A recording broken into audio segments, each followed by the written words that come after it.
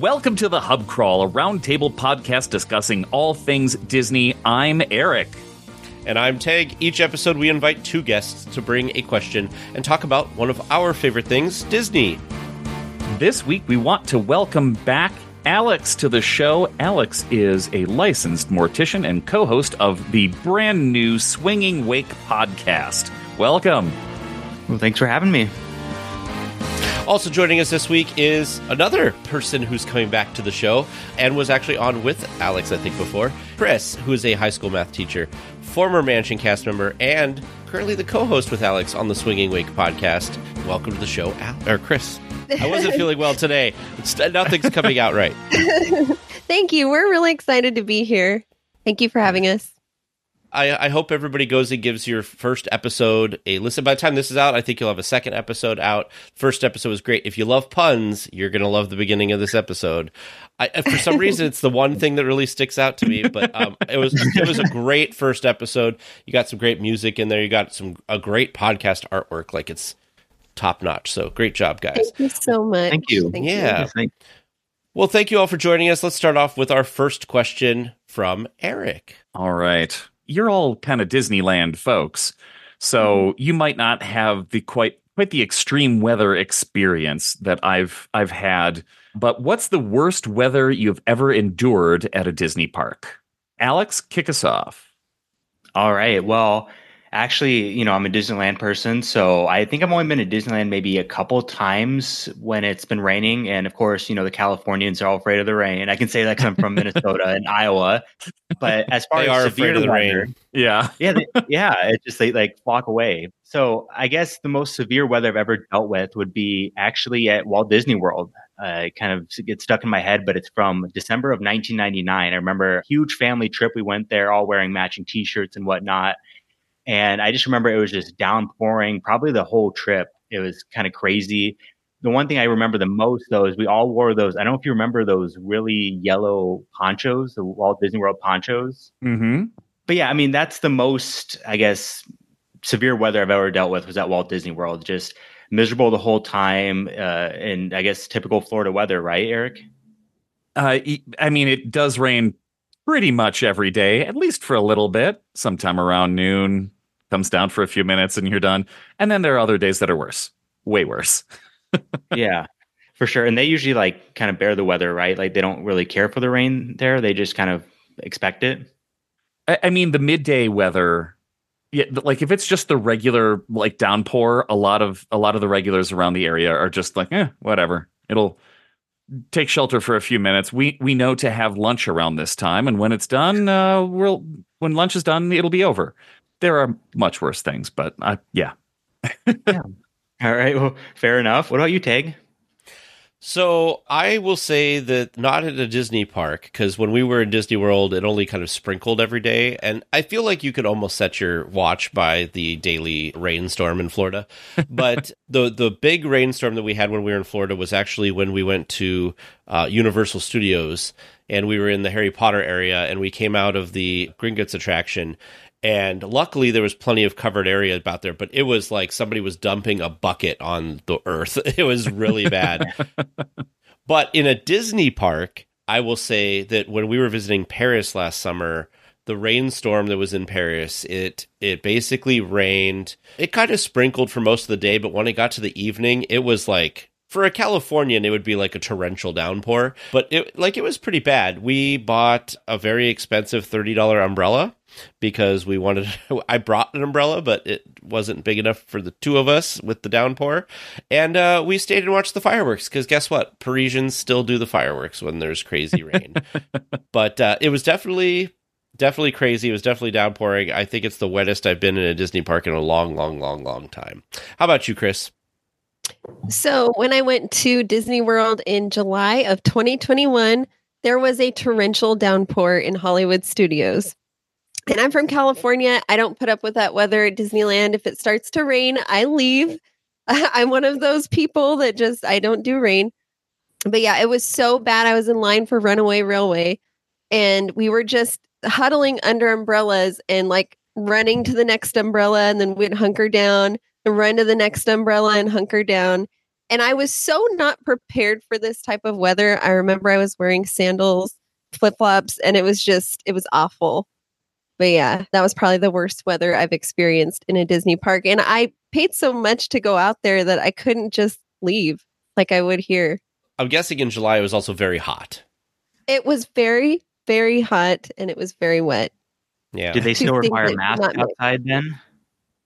No. This was not. There was no masking anymore. So no. Oh, good. Yeah. Eric, how about you? Well, your experience sounds somewhat similar to mine. Brandy and I were in Animal Kingdom in 2015 or 2016, and it came down so heavy and for so long. Like, we're used to it coming down for it raining a little bit almost every day, and it just kept going and it kept going, and everywhere you looked, there were people crammed into anything that might have some protection. So like you'd walk by the Finding Nemo stage show and everybody's like huddled in the queue. People are huddled in bathrooms. Like everybody's just waiting and they're all soaked. And we said, you know what? Everest is still running. So we rode it at least 5 times in a row. They had us get off. We didn't get to run it again, but we would get off and we just walk right back around and do it again. And it's partially inside a very cold mountain. So we were completely soaked. We took PhotoPass pictures on the way out in front of the tree, completely soaked. Every inch of our bodies was just wet. I remember I was wearing a pair of Toms, the kind of, that kind of shoe, and they were wet the rest of the week. Oh, wow. They did not dry out the rest of the week. I had to switch to different shoes. But we got onto the bus. We basically rode Everest 5 times and then made our way out to the buses. We had initially kind of gone out that way and said, wow, there's so many people waiting for buses. Let's go back in and let's ride rides. So we did Everest a bunch of times, went out. The line for buses was low. We crammed onto the bus and we were standing there just dripping. The bus was still like standing room only. So we're like holding on to the things and water's dripping off of all of every part of us. And we got back to the Wilderness Lodge, what felt like 7 hours later, and had to take like hot showers to warm back up. It was great. Now, Eric, you said that you had PhotoPass photos. Would this be something you could scrounge up for the show notes? I could scrounge something like this up for the show notes, and I should probably find out how to log into the Instagram account and post stuff like this when we talk about pictures. I definitely have that photo because, yeah, it was, and it's kind of hard to tell because our like clothes were so like, they were so wet that they were homogeneously like a darker color. Like it wasn't. It wasn't like patches of dryness anywhere. Right. We were completely soaked. So I still have that shirt. It's a very old shirt and it's getting kind of threadbare. But yeah, whenever I put it on, I remember getting so completely wet that we just, yeah, it was insane. And we're like, yeah, let's go with it. It's still warm out. It was like September. 90 degrees, I don't know. like it is. In yeah, of Florida. course. Yeah. Yeah. It wasn't that uncomfortable. It was just fairly uncomfortable. The worst part about rain in Florida is while it's raining, it feels so good to be like cooling off. But then the second it's done, everything is just 100 times more humid. And it's steamy. Like, so much worse. Like there shouldn't be. You get that moment of like relief followed by like 10 times worse than it was before. Oh, yeah. Most of the time that happens to me, it's at Epcot. And you actually see steam rising off of the walkways when the sun comes back out. You're like, oh, no, there's no cover here. All right. I think that wraps up our first question. Alex, what did you bring this time? All right. So what is one nostalgic Disney park souvenir you wish the parks would bring back? I guess we'll go ahead and start out with Teg. Oh, man. So the very first thing I always think of, and I don't know why they don't sell them anymore, is the park maps, the ones that are like drawn. They had them as souvenirs. They like fold out. You could put them in a poster thing.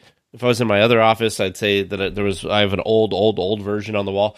But I really like those. It was nice to see how things changed over time. But they haven't done one of those in a really long time. I really, really wish they would bring those back. I loved getting those. They were fairly inexpensive. Again, it allowed you to see like it's a way you could kind of know when you were there. The other option I would say is whatever happened to the souvenir guidebooks? Back in the 80s and early 90s, they had those, it was landscape kind of thing, and they would open up and it had each land. And, most of the, they redid it every year, but most of the time it had all the same stuff in it, but the cover was different. So I kind of wish they would do that again, because that was also a good get it every time you go, and then you could easily put it like on a bookshelf and be able to refer back and be like, oh, look, I went in 1988 and this is what the park looked like. I went in 1995 and this is what the park looked like. I don't know why they don't sell them anymore. I feel like they just don't. I don't know. How about you, Chris? Great photos and everything, and nerds like us would sit and look at them, pull them all out of the chest and go, oh yeah, okay, I remember. That's where this is. And yeah. I don't even remember those. I don't know. I don't recall those at all. I have to look those up. I don't either. Oh, wait 1 second. Yeah. You have one, of course. I have a few of them. Well, go for it, Chris, while he's going to find one of his souvenirs. I also brought my souvenir. So I have a vintage Disney dollar. Ooh. I don't know if you can see it. It is from 1993, the year that Toontown opened. It's a good year. So it is not worth $1 anymore. It's worth a lot more than that now. These were discontinued, I think, in 2016. But I just thought it was a really smart idea, because it's like selling somebody a gift card that they'll never spend, because they become collectible, right? So it was a good idea for the company, but they discontinued them. And yeah. They were really high quality too. They're very high quality. They feel like an actual dollar.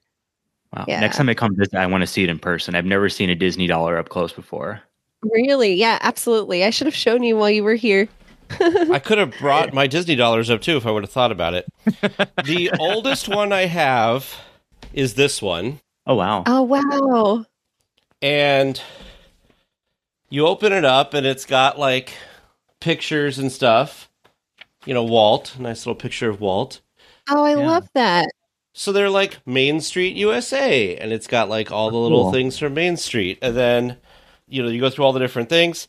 It also promoted other places. Like at the end of this one, it promoted Tokyo Disneyland. That is so cool. Yeah, this one, it's like falling apart.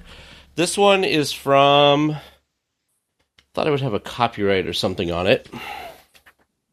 I don't know. I think this was like 1980 something. And then the second oldest one I have is this one. Very similar. This one's a little more together.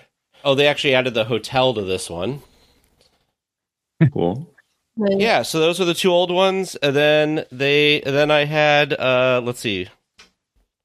I don't know what year was which, but there was this one. And then this one was from the 40th anniversary, because it's got the 40 Years of Adventure logo. Did the previous one come with a CD? Is that what I saw on the cover? No, it's just how they did the photo. No, oh no, not that. The more recent one. Oh, I thought I saw a logo in the corner that looked like it had a CD on it. You've shown us so many. This is a podcast. Oh, it's just a logo. Okay, pictorial souvenir. Or whatever. I thought that meant it had like a CD stuck in the back, Do you like guys they did for a while. The castle when it had ivy on it. I don't know. News to me. Yeah, back in the actually in the older one I have, it's almost fully covered in ivy. Oh wow. So anyway, I know it's an audio podcast. I'll see if I could take a couple pictures and put them in the show notes, because like it's kind of cool. This one actually has. Oh yeah, this was definitely like 1992 era, because they have Euro Disneyland in here. Oh, wow. Before it was Disneyland Paris. Yeah. And they also have Disney World with the Grand Floridian that had just opened fairly recently. Interesting. I also have Disney dollars, which I think are cool. I'm surprised that they got rid of those too. But anyway. I'm very surprised, because like I said, it, became a collectible. So you're basically selling somebody a gift card that they won't spend, which is good business, right? I don't know why you wouldn't bring it back. Maybe it costs money to produce or something. But Eric, what about you? I'm surprised that they lasted as long as they did. That's kind of the interesting thing about Disney dollars. Like 2016, holy cow. Anyway, so the souvenir that I generally buy on trips at Walt Disney World is a pin. I like to find something that kind of commemorates the trip and maybe the hotel that I'm staying at, maybe some specific memory. And it's easy when you're a kid to convince parents to spend, a couple bucks on a pin instead of like, you'll never wear that hat again and that sort of thing. But I have a bunch of pins, not as I don't have a giant collection. I have a decent collection, and it's all at work, and it's a great conversation starter when I have vendors stop by my office. But for some reason, I always seem to forget getting one at Disneyland. I've never gotten a Disneyland hotel pin or a Grand Floridian or a Pixar place or Paradise Pier hotel. Like I just never buy pins at Disneyland. I don't know why. I could say bring back guns at Pirates, but that was a joke. I wrote that in the notes. The guns with the big orange thing at the end that said, "This is not a gun." I think really the souvenir I wish they really sold was when you could go to a kiosk and pick Disneyland songs and burn them to a CD. That was so cool. And I know a lot of people, like, I think Disney Chris has talked about this. Like, that's how he kind of started some of his collection, was getting these songs burned. Like, you can't find them anywhere else at the time. I guess now it's a little bit easier. You've got YouTube, you've got plenty of other resources, but that was so cool to be able to take home a bit of Disney music that reminds you of your trip, and you got to personalize it. I really liked that a lot. But Alex, bring us home. They were called the Disneyland Forever CD kiosks. Disneyland Forever CD. Mm-hmm. All right. Nice. Okay. Well, right. Alex, bring us home. Yeah, of course. I got to bring up the Haunted Mansion because that's my thing. So everyone's probably wondering when he's going to start talking about that.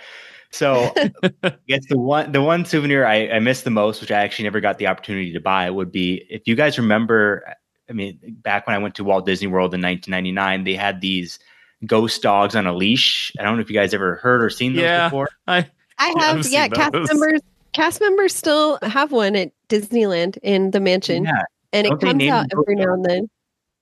Don't they have a name for the ghost dog that they walk around? Yes, and I cannot remember. I got to walk it one time, and I cannot remember what its name was. Oh. But yeah, so I really wanted one. I remember seeing that outside the Haunted Mansion, and I asked my father if I could have it, and he's the kind of guy that you get one souvenir a trip, that's it.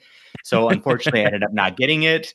Every time I go to the Haunted Mansion, I just remember that. Even if it's the Disneyland version, I'm just like, oh gosh, I just wish they were selling those outside. So that's the one that I wish I could get nowadays. So I know they have them at fairs and whatnot, but it would just be so cool to buy your own ghost dog from the Haunted Mansion. And to be honest, I'm not a really dog person, I guess. So that's the only dog I'd ever adopt would be a ghost dog. Aww. Yeah. Well, Alex is never going to show up on the show again. No, I'm just kidding. I don't think I'm going to have a dog anymore either. But anyway, yeah, I was wondering, it took you guys almost halfway through the show before you said something about the Haunted Mansion, really. So, wow. All right. Well, that is 2 questions down, which means we reached our halfway point. If you enjoy the podcast and would like to support us, you can head over to thehubcrawl.com/support, where for as little as $5 a month, you can support us and get access to our Discord chat, where we ask our bonus question of our supporters to be able to answer.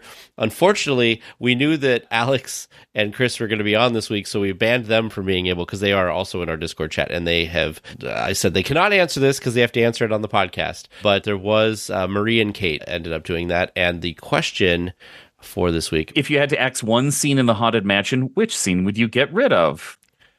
It's going to be a perfect question for the Swinging Wake podcast host to answer, or painfully not answer. I don't know. But if you want to support us, like I said, head on over to thehubcrawl.com/support. You get that bonus question every single episode, and then you get your chance to answer it as well. And you can even submit questions if you'd like through the Discord. So back to the show. All right. Yeah, let's hear what Teg's question is for this episode. All right. So I this has come up because Disneyland has announced that they are coming back with Fantasmic in May. I'm going to say it's May. And they said that that Murphy, the dragon, will not be back, but they will have some other type of something taking its place that should be magical or awesome or something. They're also bringing the pirates, the Peter Pan scene back, which I'm very happy about. But what do you want to see take the place of the Murphy finale for Fantasmic at Disneyland? Chris? So I think in the show notes I put just not screens, so something practical. When I think about it, I know that the way that Murphy was designed, it was obviously unsafe for cast and crew with, the fire and all that. But what if they did something like the Elliot float in Electric Light Parade? And, you could still have smoke coming out of its nostrils or whatever, but it'd be maybe safer for cast and crew.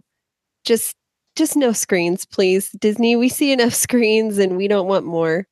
It's not Universal Studios. Yeah, I was just going to say that. Just that. Eric, what do you want to see? I'd like to see a bigger villain. I want to see Chernabog.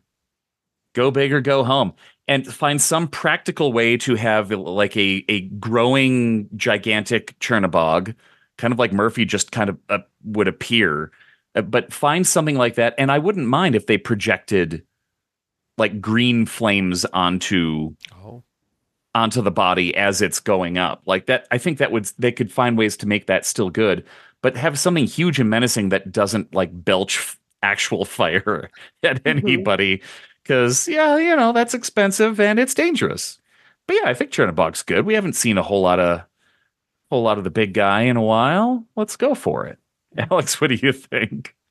Yeah, I would love to see another version of Murphy. I mean, we all love Murphy. Murphy is a classic when it comes to Fantasmic. So rebuild Murphy, make her bigger and better. But I would say, use their special effects technology. It's Disney. They're always coming up with new technology. They're really good at projection mapping. So instead of having, the gas or the hazards of the fire, I would use maybe like a mist with projection mapping on it to make the mist come out of the mouth look like fire, something more safe, and also, new technology that would kind of make people excited about it, just something just to add to it. And again, make it safe for cast members. What about you, Tag? Oh, man. I think obviously the spectacle of Murphy coming out is amazing. And I'm sure that it's going to be something along the lines of what you guys have talked about, but the thing that makes it so amazing to me is you don't expect it to actually breathe fire, and then it does. And then the river literally catches fire. That's one of the things that I remember as a little kid seeing Fantasmic for the first time. And I feel like you have to have that. That is the showstopper moment for Fantasmic. And I just, if they could find some cool way to make the fire green, that would be like the next level. But as Chris was talking, I actually this popped in my head because she said the electrical parade.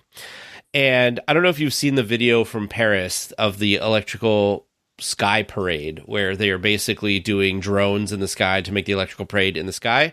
So I'm like, I wonder if they could use drones in Fantasmic to do some type of finale. Like that could be kind of cool. I don't know what that would necessarily look like, but that would be a great place to utilize drones, because the biggest problem with drones is like they don't last a long, long time, but you just need it for like the 2 or 3 minutes that the finale is going on.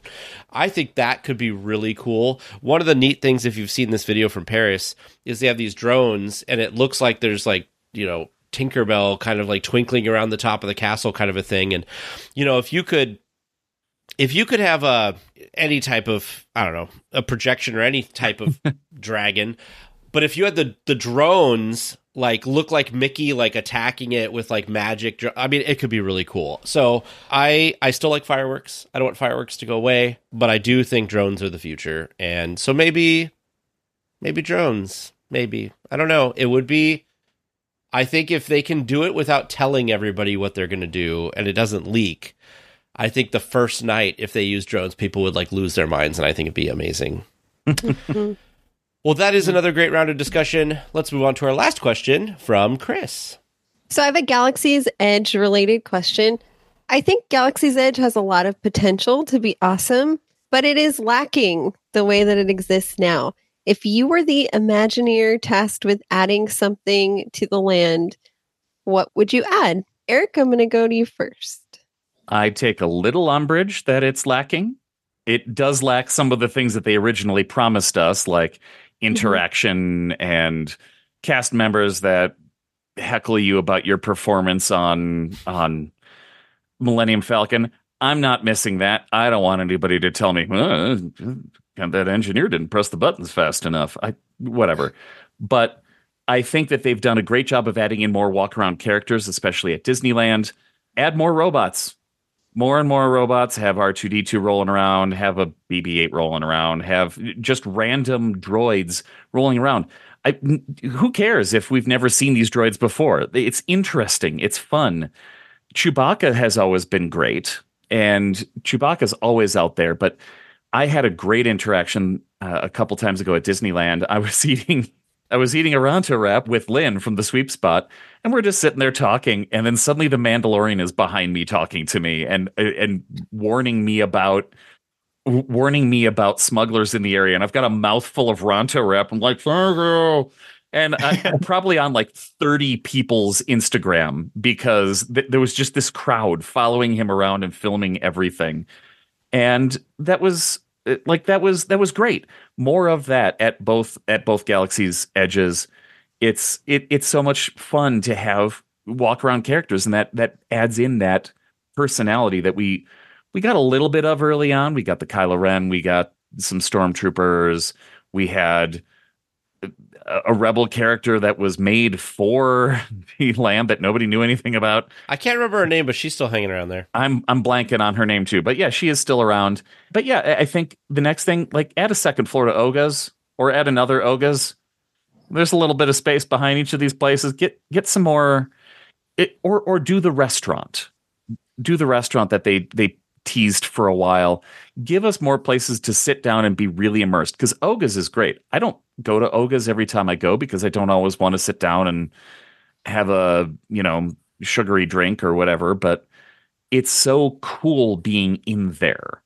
The experience is fun, and that's what I like. So, it would be great if they put in that Bantha ride they were talking about, or any of the other ride ideas, but you don't have to do all that. Just create more experiences, more places for us to hang out and want to be there. Like at Harry Potter in Universal, you just want to hang out there. You want to spend all day there. And that's what I want out of Galaxy's Edge. I know plenty of people do spend half their day there, but it's not, I guess it's in the middle of Disneyland and it's in the middle of Hollywood Studios. So there are plenty of other things to do. But yeah, a little bit more, and I could see it being a place where I'm like, yeah, I'm just going to go to Hollywood Studios today. I'm not going to do anything else. I'm just going to hang out there. That's my thought. Alex? All right. I guess before I give my answer, I'm going to disclose that I'm not the biggest Star Wars fan. I know that's kind of crazy for everyone else. No dogs and no Star Wars. What's wrong with you? No.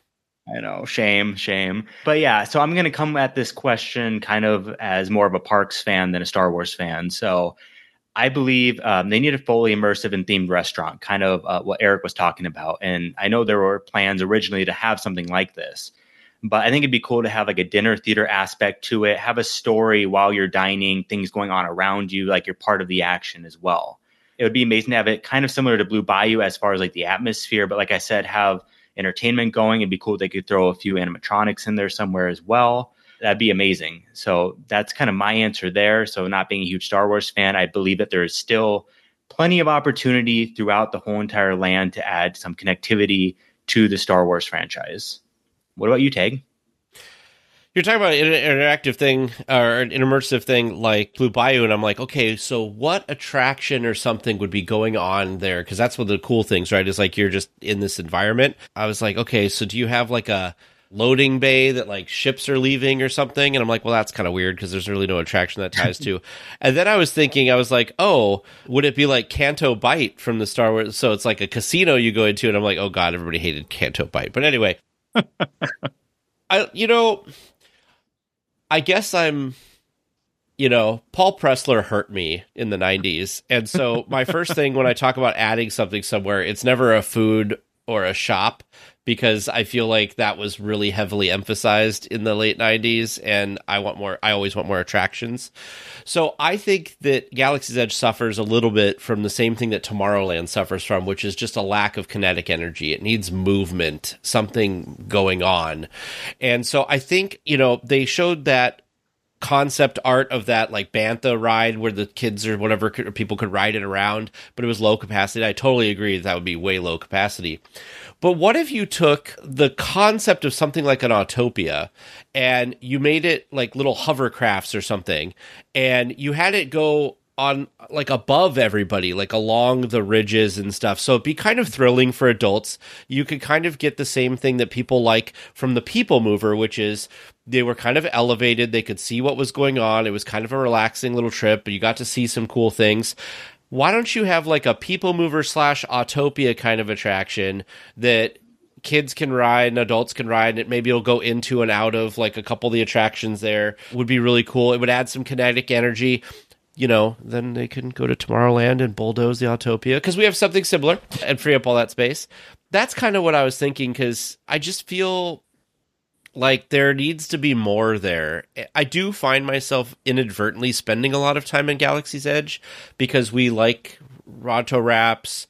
A lot of the good food is at Docking Bay 7. There's the bathrooms. This is a weird thing to be excited about, but the bathrooms in Galaxy's Edge are like the newest in the park. So like they're bigger, they're nicer, like they don't smell funny. So Galaxy's Edge has a lot to offer in terms of all that, just because like it's the newest land. So it's the most modern. It's like updated for today and the needs of the amount of guests they have now.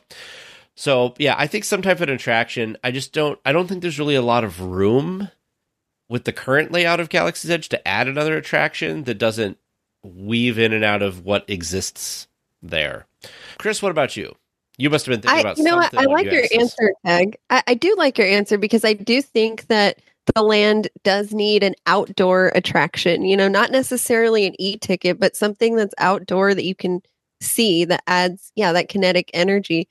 But Alex, we have this hive Disney mind, because my answer is almost identical to yours. I think we need a fine dining option. So something, I think I was thinking of Blue Bayou meets the now defunct Galactic Star Cruiser. Oh. So yeah, Galactic Star Cruiser didn't work for a lot of reasons. It was expensive. It was a multi-day experience. But what if you took that and just sort of pared it down a little bit and made it into a dining experience? Almost like, I can't think of it because I'm not a Disney World person, but isn't there a space-themed restaurant? Space 220, yeah. Yes, yeah, maybe something like that, where it's a fine dining option. I think I would go to Galaxy's Edge more and spend more time there if there was something like that. But I would even be happy with an add-on to Oga's, because I do like Oga's, but there's not a lot of seating in Oga's, and I'm not a huge fan of the food that's in Galaxy's Edge currently. So I would like to see that. Okay, Chris, I got to ask you. So have you had, what have you had at Docking Bay 7? To be really honest, I don't know that I've been there. I don't like the Ronto roasters because the meat grosses me out, and the little meat thing in the middle, I don't know, it just really grosses me out. I understand that. I went there with Alex whenever he came, and I couldn't do it. They do have a Ronto List wrap, which Teresa gets. That's not meat. It's like a Impossible something or other, but it's really good. And Docking Bay 7, we go there quite often because it's got the cold brew that Teresa likes that has the Cocoa Puffs or whatever on it. Yeah. But in Docking Bay 7, they usually have limited time things, and they've had a ramen kind of thing. They've had a pasta thing. they have something there that's also meat, but it's like a stew. It's so good. The flavors are so good back there. So it's hard. It's one of those places that like I always want to get food at because I always think it's really good. And I don't know. I feel like the portion sizes could be a little bit bigger, but I like bigger portion sizes. So it's probably perfect for most people. But I would say, I would implore you the next time you go to Disneyland, go to Docking Bay 7, look at the menu, or even look at the menu at home and see if there's something that sounds good and try it. Because I think the food, I haven't had anything that was bad from Docking Bay 7. I agree completely. Yeah. I will definitely check that out. I don't even think I know where Docking Bay 7 is. I don't know. Hidden. Well, Yeah. it's hidden. Okay. Yeah, Ronto Roasters, if you come out like the side towards the Falcon, basically, instead of going down the stairs towards the Falcon, if you just follow that elevated platform around, there's doors there, and that's Docking Bay 7. Oh, okay. You literally don't even know it's there. The first time we were looking for it, I'm like, where is this place? Because you're mystified because you see the Millennium Falcon down below you, and you don't look to your left and see the giant restaurant that has quite a lot of seating inside. But it's all inside. You can't tell that it is a restaurant. True. That's the thing. And it doesn't open with the park. So if you go back to Galaxy's Edge early in the morning, it's not even open. So it looks like it's one of the other closed doors that you can't go into in the land. They've done breakfast in the past, and it was a really good breakfast. Yeah, the last time we were there, I think they didn't open until 11 because I really wanted, we were back there, and I really wanted the, whatever it was, the pot roasty kind of thing that was really good back there. But it wasn't open yet. And so I was like, I guess I gotta come back later. So do you mobile order when you go there? I do, and I find like there's been times where like you walk in and there's kind of like a long line, and so I just mobile order, then literally can just walk right up most of the time. So it's pretty good there. But I don't know. I'm sorry that you feel that way about the Ronto Wraps. The Ronto Wraps are so good. The breakfast Ronto one of my Wrap favorites. is the best. Oh yeah.